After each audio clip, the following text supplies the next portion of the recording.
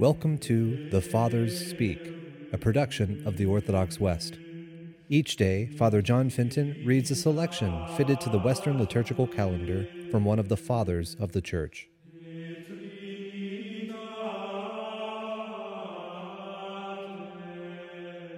On this seventh day within the octave of All Saints, let us listen to a portion of a homily by our Father among the Saints, John Chrysostom. The man who with reverential love admires the merits of the saints, who continually sings the praises of the just ones, should imitate their saintly ways and their righteous lives. Should he find delight in the virtue of some particular saint, let him find an equal delight in obedience in God's service. Does he praise a saint?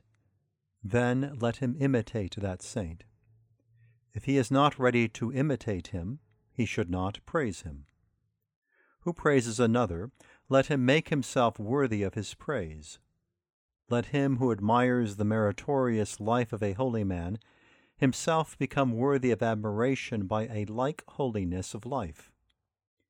If we love the good and faithful because we admire their goodness and fidelity, we may, by doing what they did, become like them. Nor is it difficult for us to imitate what they did. Observe that these saints of ancient days did their heroic deeds without the benefit of any example. They did not imitate others. They left themselves to us as examples of virtue to emulate. So while we derive profit from them, others may derive benefit from us, that through his servants Christ may ever be glorified in his holy church. In the beginning of the world, blameless Abel was slain, Enoch, with whom God was pleased, was taken away, Noah was found righteous, Abraham faithful, Moses meek, Joshua chaste, David mild, Elijah acceptable, Daniel holy, and the 3 children rendered victorious.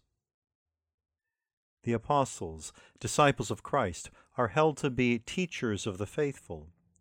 The valiant confessors give battle, the heroic martyrs triumph, and Christian hosts armed by God always prevail over the devil.